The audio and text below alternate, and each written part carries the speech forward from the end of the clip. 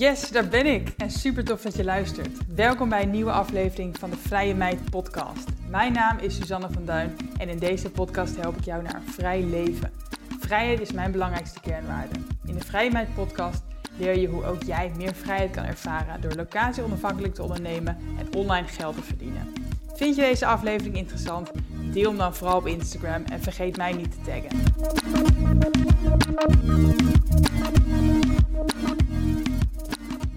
Yes, welkom weer bij een nieuwe podcast. En vandaag heb ik weer een hele mooie gast tegenover mij.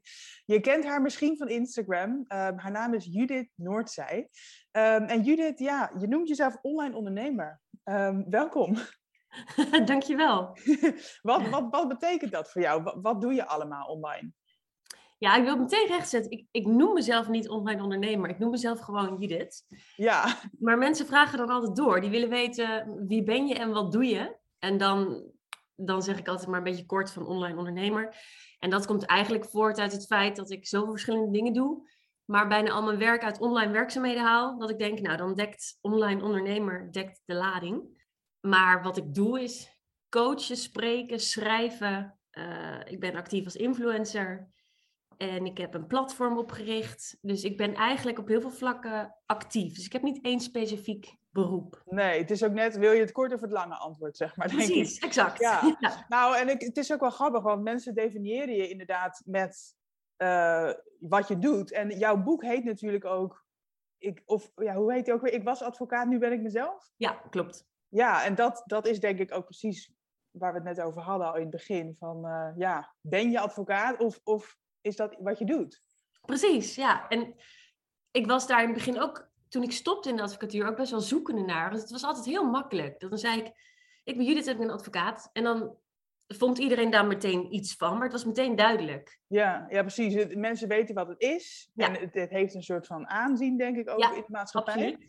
Absoluut. En om dat op te geven is misschien ook best een ding geweest. Zeker. Ik heb heel lang nog gezegd, als mensen vroegen, wat doe je? Zei ik, nou, ik was advocaat.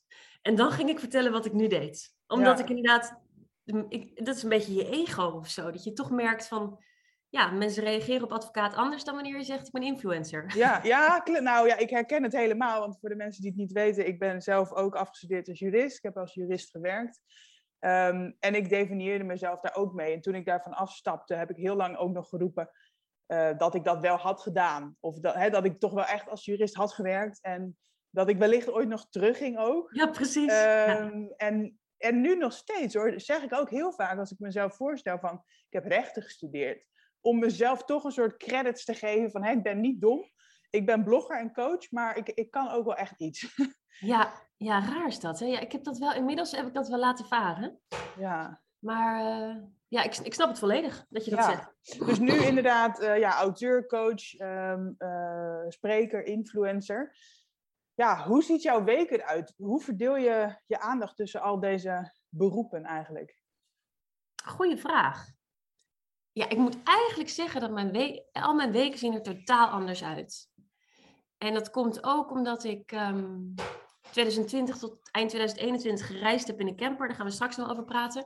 Maar dan ziet je elke dag er sowieso heel anders uit. Dus wat ik doe, is dat ik wel op zondagavond altijd voor mezelf, dat moet ik gewoon doen om overzicht te hebben in mijn week. En in mijn agenda kijk van oké, wat voor afspraken staan er en hoe gaat mijn week eruit zien en wat wordt mijn planning deze week. Maar de aandacht verdelen is echt zo dat de ene week ben ik veel meer met coaching bezig, de andere week met een lezing die ik moet geven, de andere week met mijn platform. Dus dat is, het hangt echt, verschilt helemaal per week. Ja. En het influencer, zeg maar, want niet iedereen noemt zichzelf influencer, want dat is ook weer naar een beladen term. Vrij negatief wordt erover gedaan. Ja. Maar goed, in feite, je hebt enorm veel bereik, 50.000 volgers volgens mij. Ja, je hebt invloed. En je bedoelt ook dat je af en toe een betaalde samenwerking doet, bijvoorbeeld. Ja, dat bedoel ik ook. Ja, ik bedoel eigenlijk inderdaad gewoon dat ik actief ben op social media, elke dag. Ja. En ik haal daar mijn eigen werk uit. Want al mijn coaches, alle mensen op mijn platform, maar ook bijna al mijn lezingen komen omdat mensen mij via Instagram gevonden hebben. Dus daar ben ik druk mee bezig en heel erg bezig met hoe zet ik mezelf neer en wat voor boodschap wil ik uitdragen. En daarnaast inderdaad heb ik ook betaalde samenwerkingen. Dus het is inderdaad een combinatie van dat alles. En inderdaad, als je dus vraagt hoe mijn week eruit ziet. verschilt het heel erg per week, maar ik ben elke dag bezig met social media. Ja, en voelt dat voelt denk ik heel gemakkelijk voor jou? Of is het een soort van to-do'tje? Nee, dat voelt wel heel gemakkelijk. Maar ik zou liegen als ik zou zeggen dat ik er elke dag evenveel zin in heb. Ja. Maar inmiddels Het is heb ik wel dan ook werk. wel... Wat zeg je? Het is ook wel echt werk. Precies, ja. Dus er zijn natuurlijk dagen waarop je... waarop je er even niet zo'n zin in hebt. En dan halverwege de dag wel denkt, ik heb nog niks gedeeld vandaag. Ja. Maar ik moet zeggen, dat gebeurt niet zo vaak. In mijn doordeweekse dagen zit het helemaal in mijn ritme. Ja. En wie maakt al die mooie foto's van jou? Maarten. Ja, is hij goed? Die heb ik getraind. Ja, nou, dat is altijd wel een ding, toch? Ja, nou eerst dat ik...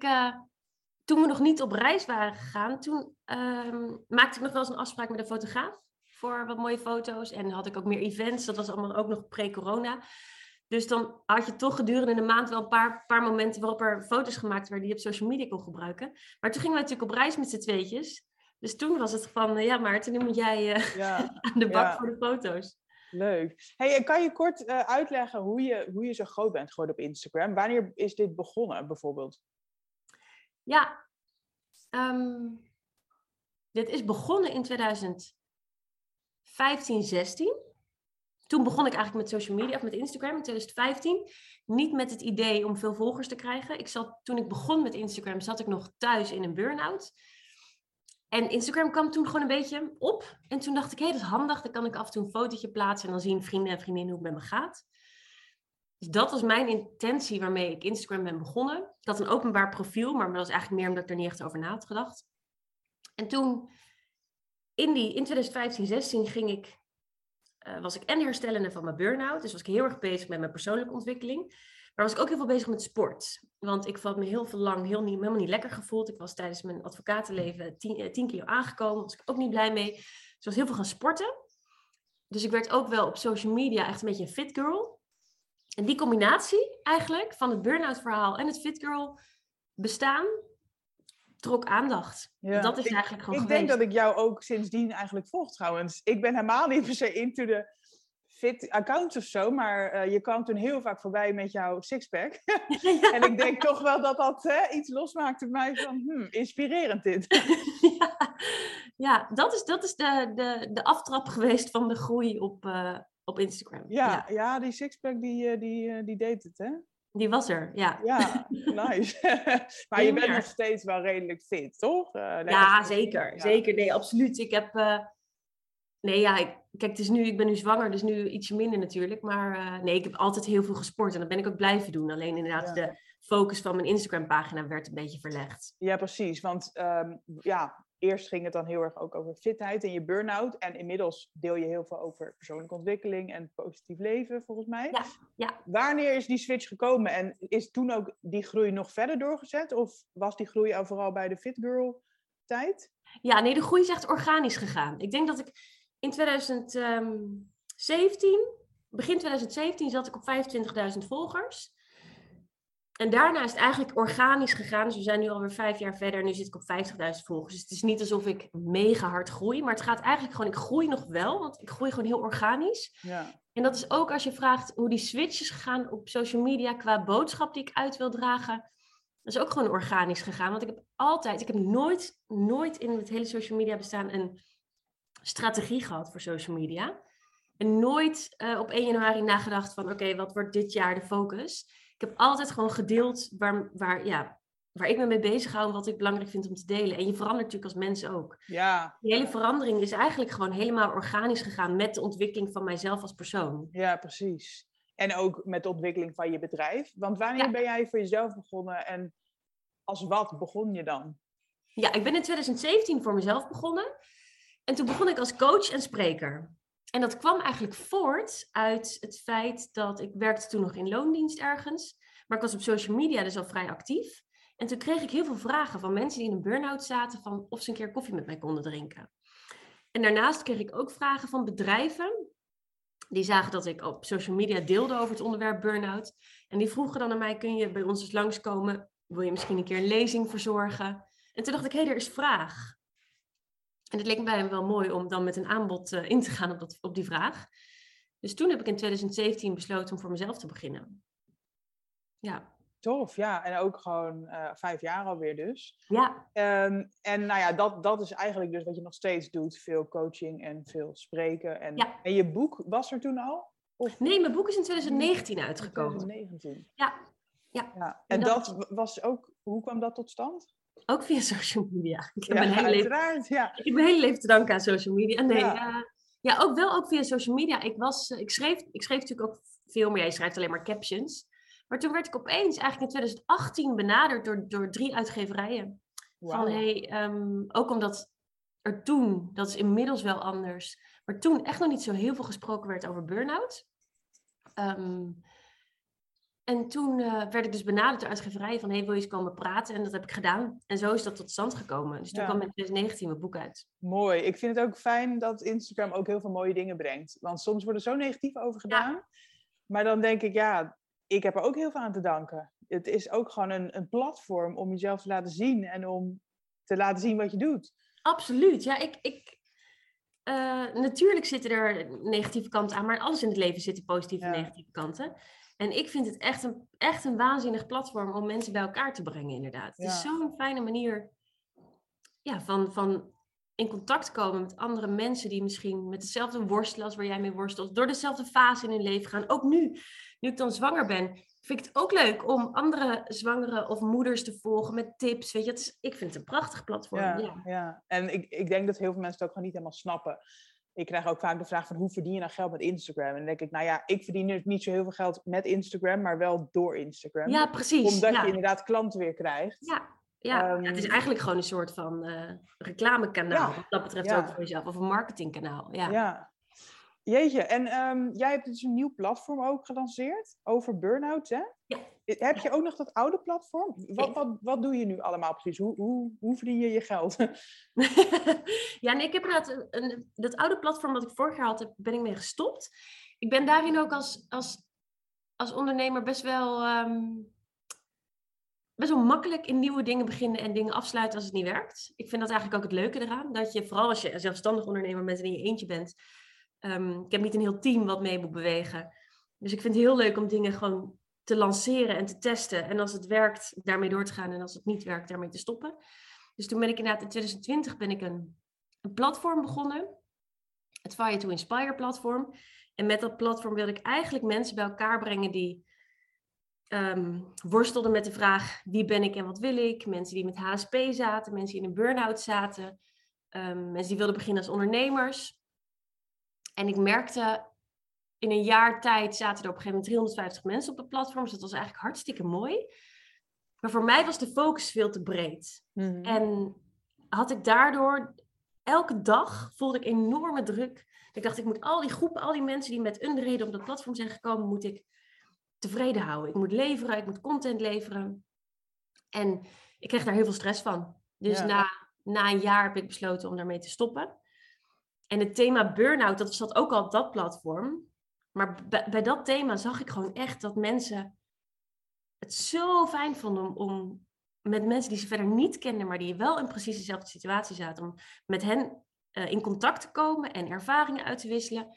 Dat toen ik dat platform stopte, dat ik dacht, met die groep, ook omdat het thema burn-out me wel echt aan het hart gaat, dacht ik, daar wil ik nog wel iets mee. Dus ik heb nu inderdaad in maart van dit jaar, dus echt vorige week eigenlijk, het burn-out platform gelanceerd. Gewoon echt specifiek voor 1 doelgroep. De mensen die of een burn-out hebben gehad of in een burn-out zitten.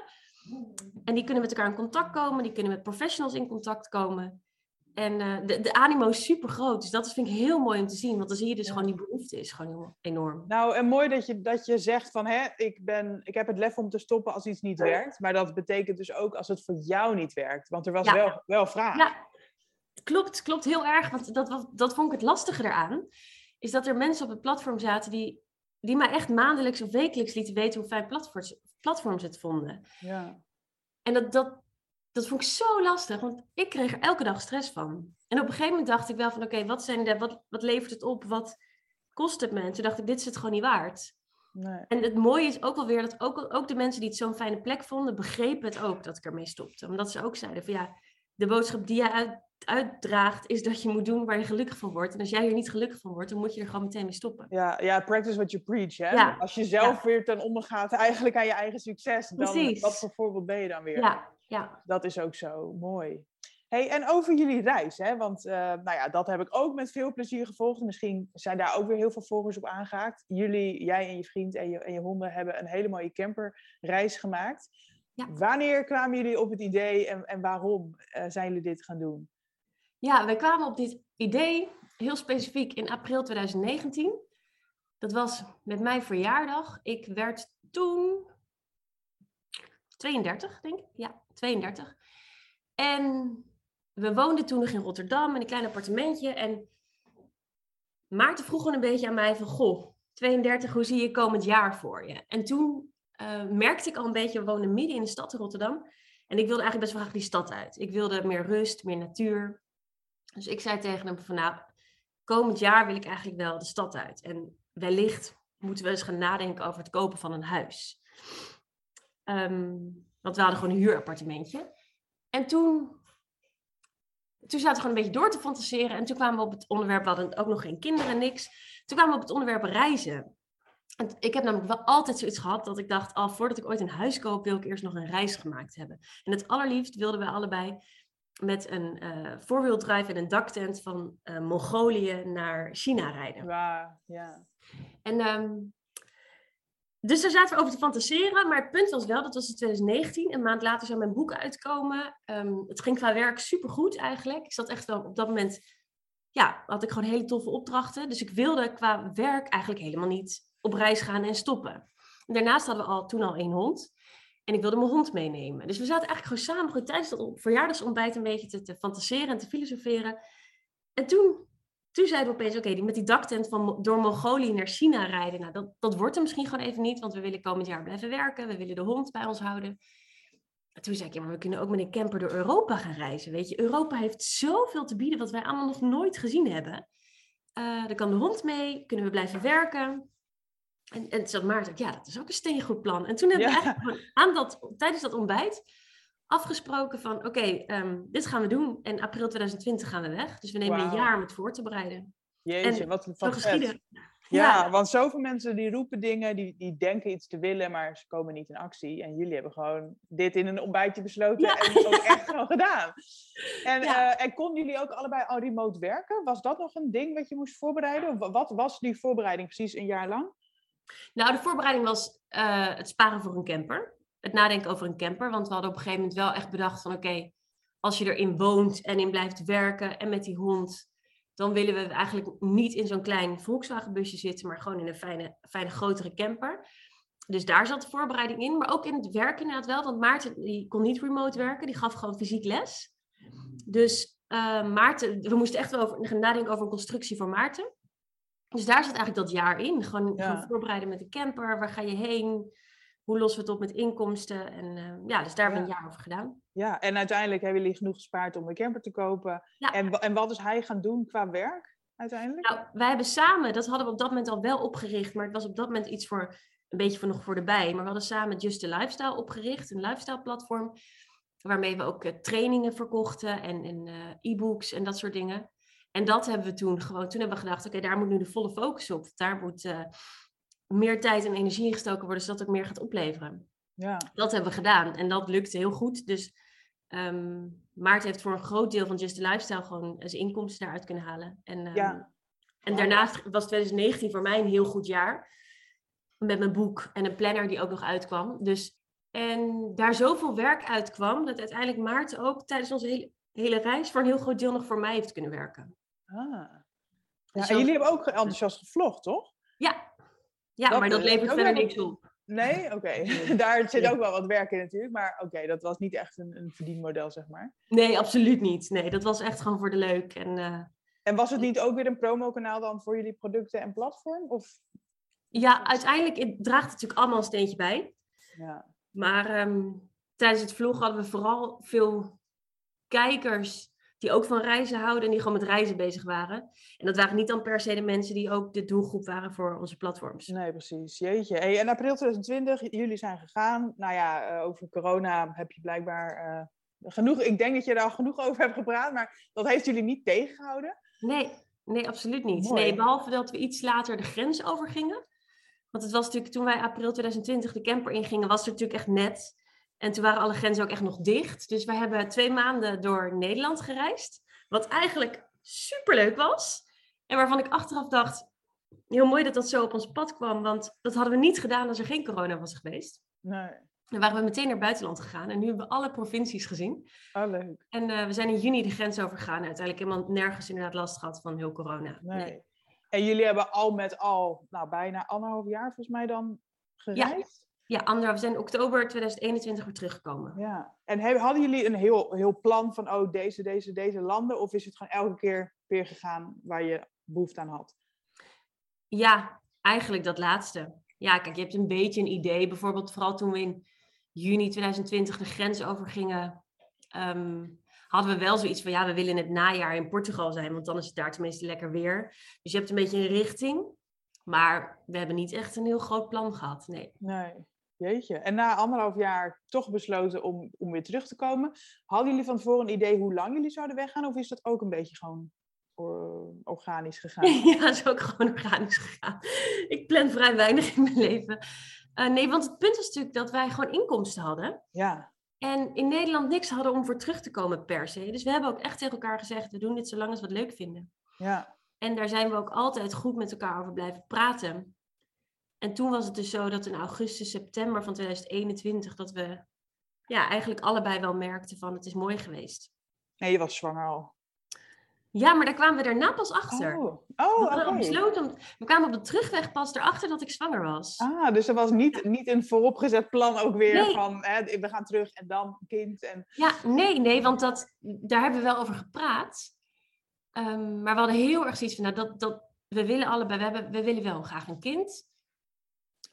Maar dat komt, heel erg zo van, dat komt dan als we in Nederland zijn. Ja, precies. Niet, want vooral ook, we hadden nog niks toen we terugkwamen. Geen huis, geen spullen, helemaal niks. Nee. Dus we wilden ook helemaal niet nadenken al over een kind. Want we dachten, we moeten eerst ons leven weer even een beetje stabiel op de rit hebben. Ja. Maar toen bleek ik opeens zwanger te zijn. Ja, mooi. Nou, gefeliciteerd nog. Dankjewel.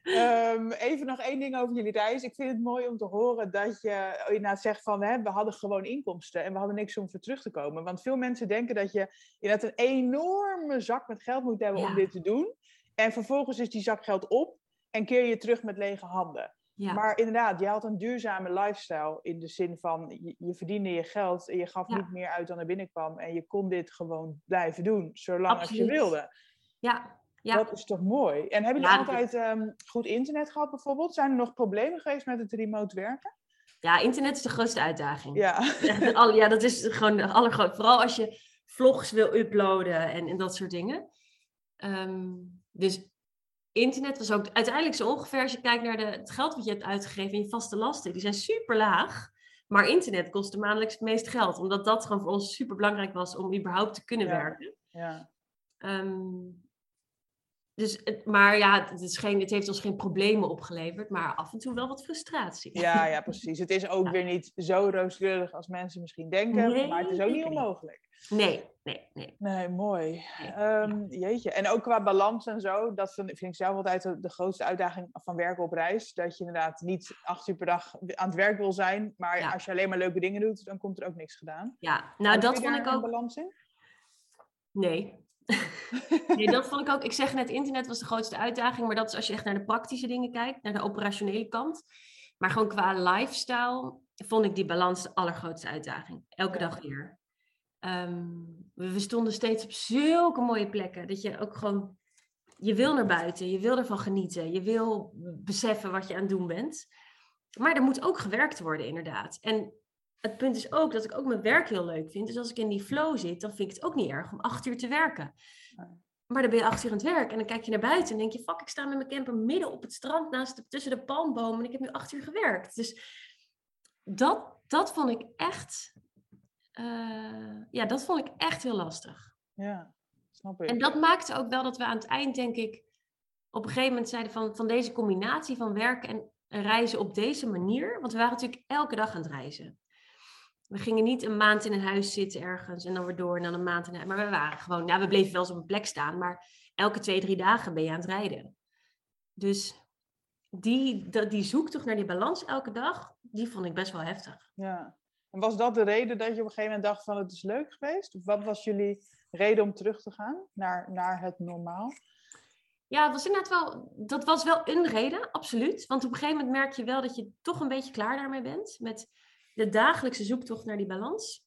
En dat klonk echt, terwijl ik het zei in het begin ook, vind ik dat zo'n luxe probleem klinken. Want het was natuurlijk rijkdom dat je wakker wordt midden in de bergen aan een prachtig blauw meer. En dat je vervolgens baalt omdat je moet werken. Terwijl ik ook weer niet wilde balen omdat ik moest werken, omdat ik mijn werk leuk vind. Maar dus dat was een reden. En een reden was ook wel dat we... het is een vrij onrustig bestaan. Mm-hmm. En je moet nadenken over hele basale dingen. Van, kan ik nog naar de wc? Zit de wc niet vol? Hebben we nog genoeg water? Hoe is het met elektriciteit? Hebben we wel genoeg zon? Laden de panelen wel? Op een gegeven moment merkten we allebei dat we behoefte hadden aan iets meer rust. Iets meer regelmaat en ritme. Dus dat was ook een reden. Jeetje, en dan ga je daarna terug en je blijkt zwanger te zijn. Gaf dat stress van shit, het huis... of is dat allemaal ook weer relaxed op zijn pootjes terechtgekomen? In die end is dat relaxed op zijn pootjes terechtgekomen. Het gaf ook niet heel veel stress. Ik heb eigenlijk altijd in het leven wel zoiets... Het komt echt wel goed. We vonden namelijk op de terugweg... Toen had ik een oproepje ook weer op Instagram gezet... van dat we dus een tijdelijk huurhuisje zochten. En dat vonden we al heel snel. En daar konden we gewoon in terecht. En in principe had daar ook gewoon prima een kind geboren kunnen worden. Dus ik had al heel snel zoiets van... Nou, het komt echt wel goed. Maar ik zou liegen als ik zou zeggen dat ik er niet een beetje... Ik had wel zoiets... ik hoop wel echt dat het lukt om op tijd een eigen huis te vinden. Zodat we gewoon een fijne plek hebben waar dat kind geboren kan worden. Ja, dat je niet daarna nog hoeft te verhuizen. Precies. Ja. En inmiddels wonen jullie daar ook, hè? Inmiddels, we zijn inderdaad, 8 dagen geleden zijn we verhuisd. Ja, wauw. Ja. Jeetje, en is dat, dat was dus te doen in deze gekte huizenmarkt? Wel gewoon een huis kunnen kopen en het is gewoon gelukt? Het is gewoon gelukt, ja. En niet eens belachelijk overboden. We hebben denk ik gewoon echt heel erg mazzel gehad. Ja, via Instagram? Nee. Ik heb mijn huis dus via Instagram, hè? Ja? Ik heb mijn huis niet via Funda. Ik heb hem via Instagram, via. Ja, dat is echt mijn Instagram verhaal. Ja, tof. Ja, ik geloof meteen. Ik heb een vriend via Instagram. Ja, jongens, het kan. Manifesteer dit op Instagram. Ja, precies. Mooi. Jeetje, hey, en je bent dus inderdaad zwanger. Is alles geregeld over de baby? Of hoe sta jij erin? Nee, ik sta er vrij ontspannen in. Dus ook als je me nu vraagt, is alles geregeld? Nee, zeker niet. Maar aan de andere kant ben ik ook weer iemand die denkt, er komt wel op zijn pootjes. Wat valt het te regelen? Ja, we hebben een bedje besteld. Nou, dat wordt geleverd deze week. Weet je wel, dat soort dingen. Ja, ik ben nooit zo'n plannerig, organisatorisch typetje geweest, wat allemaal lijstjes afwerkt. Tenminste, ik wil voor mijn werk, heb ik altijd een hele overzichtelijke planning, omdat ik anders chaos in mijn hoofd krijg.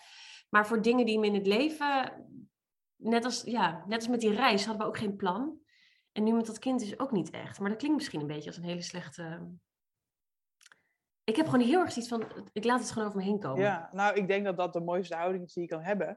Ik sta er zelf ook redelijk relaxed in. En waar ik me vooral aan erger is iedereen die er iets van vindt. Of die al een mening opdringt. Wat je zou moeten voelen en denken en doen. En, of van die opmerkingen van, het is nu gedaan met je vrijheid. Hè? En dan denk ik echt van, nou, wacht maar. Ja, wacht maar, dat denk ik ook. Heb jij ook dit soort opmerkingen? Ja, heel veel. Vooral op social media dan natuurlijk wel weer. Omdat wij natuurlijk inderdaad afgelopen jaar super vrij hebben geleefd met die reis.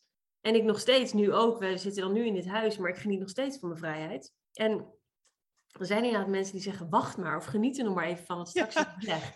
En dan denk ik ook, nee, wacht jij maar. Ja, exact. En dat komt toch goed. Ja, en tegelijkertijd vind ik het heel eng om dit te roepen. Want inderdaad, je weet niet hoe het gaat zijn. Ik ben nog geen moeder. Maar inderdaad, ik ben ervan overtuigd dat ik het op mijn eigen manier ga doen. Ja. En inderdaad, laat ze maar een poepie ruiken. Ik wil heel graag dat ik daar ook mensen weer mee kan inspireren. Om dat ook in vrijheid te kunnen doen. Op je eigen pad. Ja, precies. Precies, ik ook. Nee, ik herken al wat je zegt. Maar dat je zegt, ik vind het eng om dat te roepen. Want dat vind ik ook wel, inderdaad. Want ik ben nog geen moeder. Ik heb geen idee hoe het wordt. En misschien kan ik dit nu allemaal zeggen, maar valt dat vies tegen. En er gaan heus dingen dingen gaan veranderen. Je hele leven gaat gewoon helemaal veranderen. Dus daar ben ik me super bewust van. Maar ik geloof er gewoon heilig in dat vrijheid iets is. Ook als je kijkt dat mensen nu denken dat ik nu niet meer zo'n vrij leven heb als vorig jaar. Omdat we toen in de camper wonen en ik nu een koophuis heb. En daar ben ik het dus gewoon mee oneens. Want vrijheid is voor mij dat je kunt doen wat je wilt doen op het moment dat je het wilt doen. Ja. En ik geloof er gewoon heilig in dat ook op het moment dat je op een vaste plek zit. En ook met een kind. En ik bedoel, ik heb ook 2 honden. Daar moet ik ook rekening mee houden. Dat ook al zijn er dingen waar je rekening mee moet houden. Dat je nog steeds een vrij leven kunt leiden. Nou precies, vrijheid is meer dan een reis maken. Ja. En voor mij was vrijheid eerst reizen. Maar inderdaad, het is veel meer die keuze hebben om te doen wat je wil. En als je zin hebt om te reizen, kan je nog steeds weg. Want wie houdt je tegen? Ja, je moet alleen iets meer regelen. Ja, maar dat is inderdaad met 2 honden lijkt dat me ook al een uitdaging. Ik ken ook mensen die inderdaad geen kinderen willen, maar wel honden hebben. En die komen dus ook wel eens van de koude kermis thuis hoor. Ik denk, dat lijkt mij ook een behoorlijke verantwoordelijkheid. Ja, is het ook. Ja, ik bedoel, die beesten moeten ook gewoon elke dag 4 keer per dag uit. Die moet je ook meenemen. Ik bedoel, tijdens de reis ook, was het ook... Ja, ik zou dus niet een belemmering willen noemen, maar het was wel iets waar je continu rekening mee moest houden. Sommige dingen kan je niet doen, omdat je met die 2 honden zit. Ja, dat is dan een keuze die je hebt gemaakt. Voor mij weegt de positieve kant op tegen de dingen die je dan niet kan doen. Ja. Dat gaat met een kind natuurlijk gewoon hetzelfde zijn. Ja, echt hè. Jeetje. Maar wauw, je hebt dus gewoon je koophuis en inderdaad je vriend, je honden, je baan is top, een baby.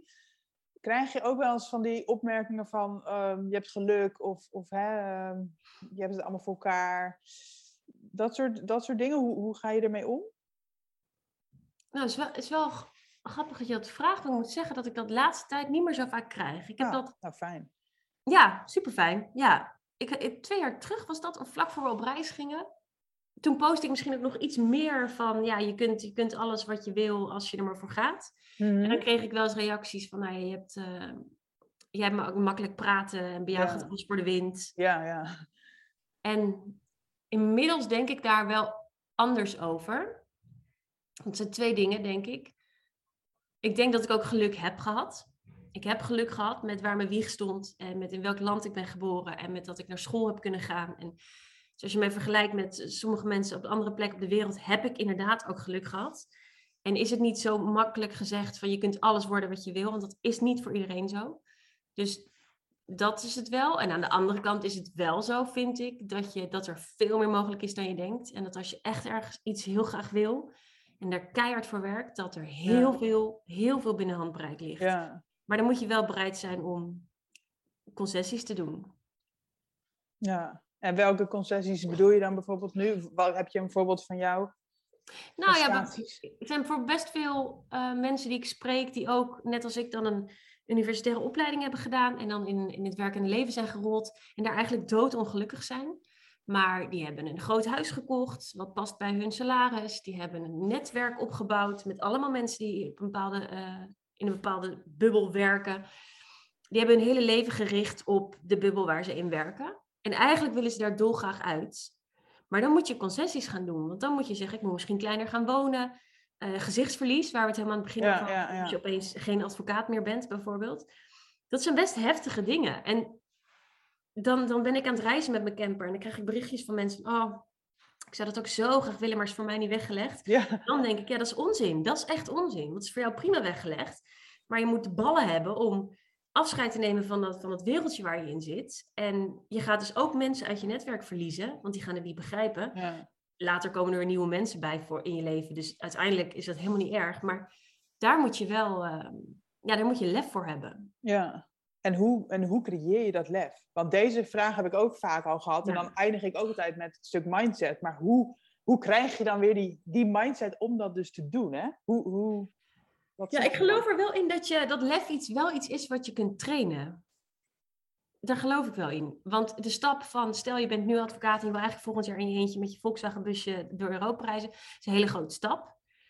Maar je kunt natuurlijk al stappen gaan zetten om dichterbij bijvoorbeeld de groep mensen te komen die dat nu al in hun leven aan het doen zijn. Dus stel je bent nu elk weekend aan het golfen met je vrienden, die ook allemaal advocaat zijn, dat je zegt, ik stop daarmee.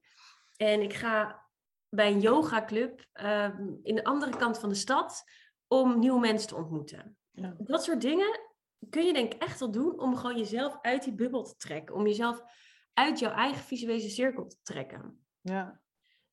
Om ze uiteindelijk, zodat je gaat zien van, er is veel meer dan waar ik nu in zit. En je hebt het gevoel als je je leventje opgeeft van, dan heb ik niks meer. En dat je dan al eigenlijk al ziet van, dat is helemaal niet waar.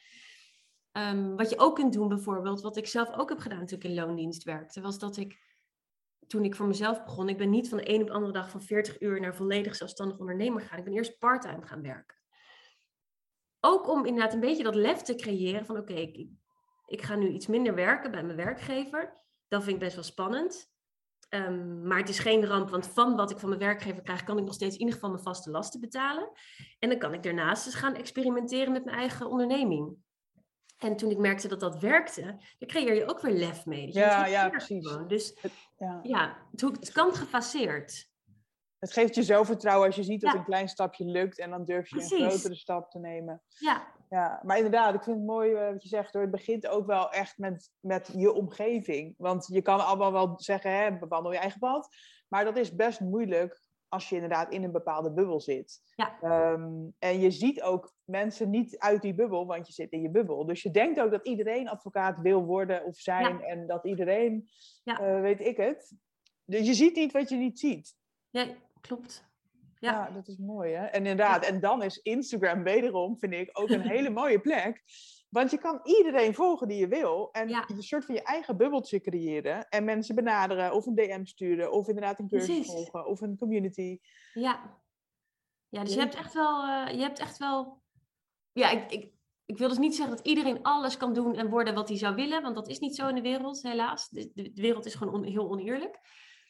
Maar je hebt wel echt veel meer... Je kunt veel meer regie over je leven pakken dan dat we allemaal denken vanaf het moment dat we van school afkomen. Ja. Dan heb je eigenlijk gewoon alleen... Ja, dan heb je gewoon geleerd dat je in een bepaald vak of beroep moet gaan richten. En dat de weg is. En dat je daar geld mee gaat verdienen. Dat je een huis kunt kopen. En dat je dan een leven kunt opbouwen. Maar er is echt veel meer mogelijk. En die belemmering hoor ik ook heel vaak in mijn klantenkring, zeg maar. Van, ik ben advocaat bijvoorbeeld. Ik kan niks anders. Ja. Punt. En dan denk ik, je hebt zoveel talenten. En ook als advocaat heb je ook bepaalde kwaliteiten die je ook heus op een andere manier kunt inzetten. Of je leert iets anders. Absoluut. Dus ik vind dat ook de grootste dooddoener ever. Van ik kan niks anders. Je kan zoveel meer. Want inderdaad, stel, het gaat heel specifiek dan over advocaat. Maar goed, kijk eens naar een advocaat. Die heeft leren spreken, overtuigen, onderhandelen, schrijven, lezen. Dat zijn allemaal vaardigheden die je bij heel veel andere beroepen ook kunt gebruiken. Dus stop met jezelf in een hokje plaatsen. Want dat doe je echt helemaal zelf. Ja, dat. Het is echt de fixed mindset, zeg maar. Ja, precies. Ik weet soms ook niet meer wat ik tegen die mensen moet zeggen. Want ik kan het wel zeggen, maar dat is niet van... Oh, ik heb een fixed mindset. Oh, nou, ik verander hem even. Ja. Het is ook een proces. Ja. Maar inderdaad, ik kan niet iemand helpen die nog zo vastzit in het eigen patroon. Nee, dat is heel lastig. Ja. Heb jij zelf bepaalde rolmodellen gezocht of hoe ben jij uit jouw bubbeltje dan gekomen? Ja, ik vind dat een mooie vraag. Die krijg ik eigenlijk wel vaker, maar ik heb niet echt rolmodellen. Eigenlijk gewoon helemaal niet. Nee. En ik ben uit mijn bubbeltje gekomen omdat ik door mijn burn-out... Toen ik dus advocaat was, kreeg ik een burn-out. En daar werd ik zo ongelukkig en zo verdrietig eigenlijk van. Dat ik toen eigenlijk voor mezelf de afspraak heb gemaakt van... Dit gaat mij gewoon nooit meer overkomen. Dus ik ben heel erg... terug in de tijd na gaan denken van welke keuzes heb ik gemaakt die ertoe hebben geleid dat ik advocaat ben geworden überhaupt. En die ertoe hebben geleid dat ik vervolgens in een burn-out ben beland. Ja. Toen zag ik bepaalde gedragingen en dat ik eigenlijk altijd zo bezig ben geweest met in een bepaald hokje passen.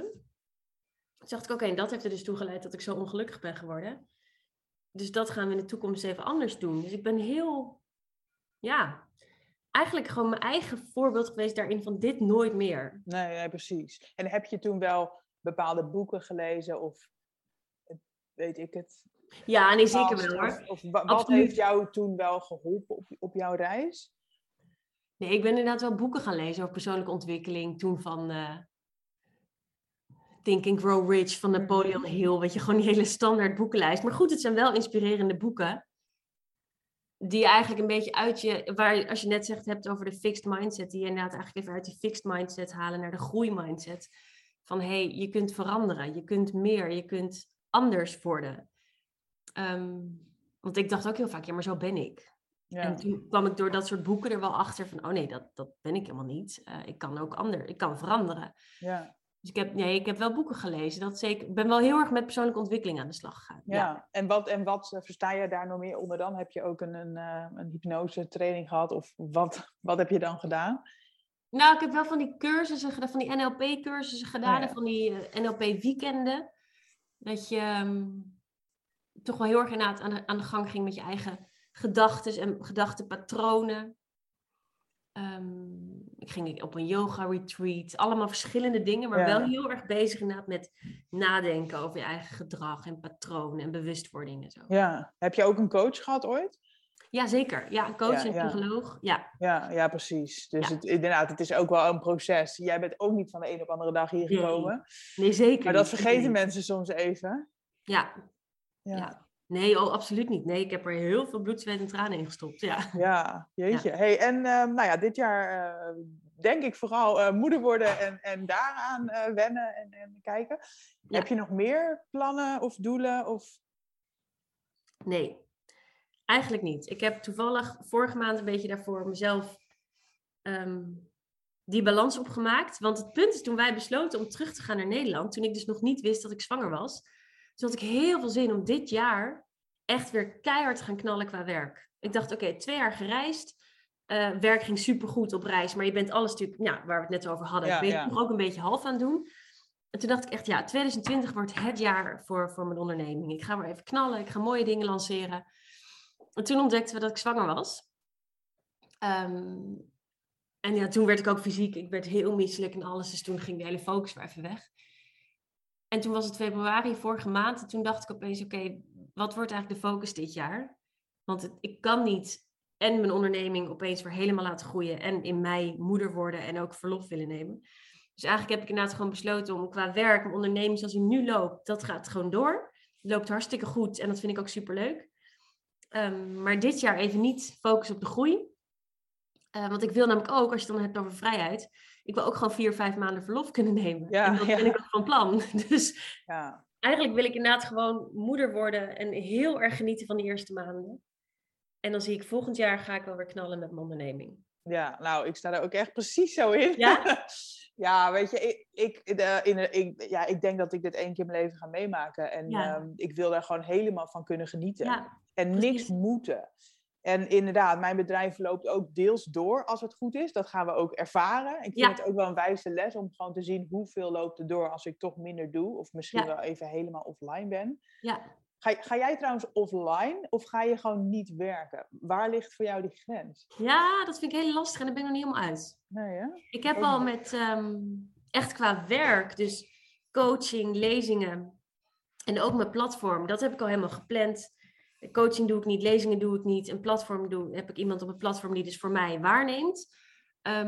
De samenwerking die ik heb op social media, daar heb ik ook wel aan afgesproken dat er dan dus 2 maanden zijn in ieder geval waarin ik niks hoef te posten voor samenwerkingen. Maar of ik ook helemaal offline ga, weet ik niet. Want ik vind het ook gewoon heel erg leuk om te delen. Ja. Ik heb het ook hoor. Ja.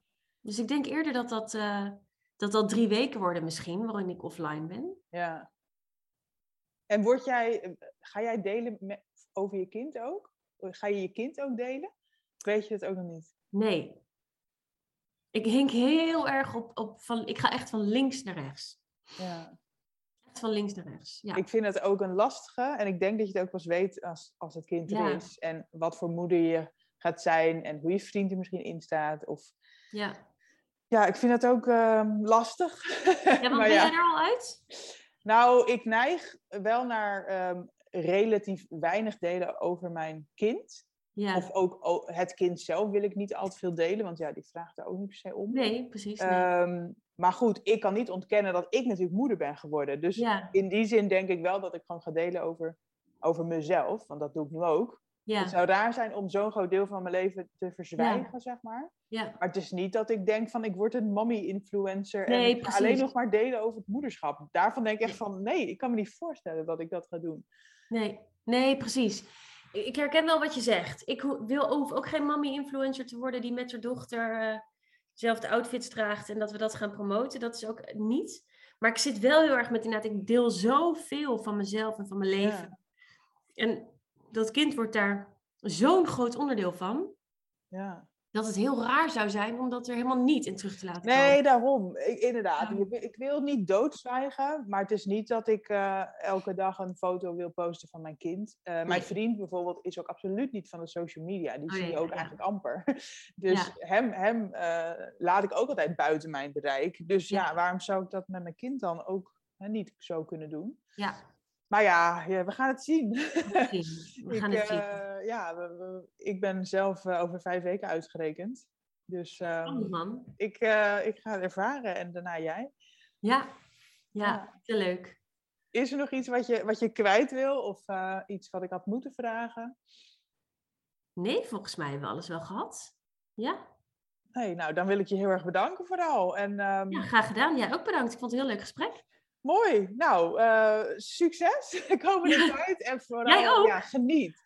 Ja. Geniet ervan. En ik ben heel benieuwd hoe jij het ook gaat doen. Ja, want jij gaat nu hierna zo met verlof, toch? Ja, het is nu we dit opnemen, is het begin maart. En ik ga volgende week inderdaad met verlof. Voor zover dat, ik moet ook ervaren nog hoe dat dus gaat zijn. Maar ik ga ook geen coachcalls doen. Ik ga niet meer echt dingen moeten. Misschien als ik me echt verveel dat ik nog een blogje maak of een podcast inspreek. Weet je, maar dat zie ik dus bijna meer als hobby. Ja. En hetzelfde geldt dus ook voor Instagram. Ik voel geen verplichting om dat te doen. Maar als ik er zin in heb, dan ga ik wel gewoon dingen delen. Ja, lekker doen. Ja.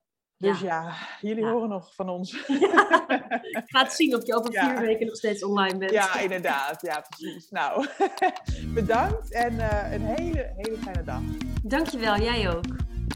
Ja, super bedankt voor het luisteren. Ik hoop dat deze aflevering tot inzichten heeft geleid. Laat het me weten. Ik zou het heel fijn vinden als je iets over deze podcast kan delen op social media of kan delen met een bekende.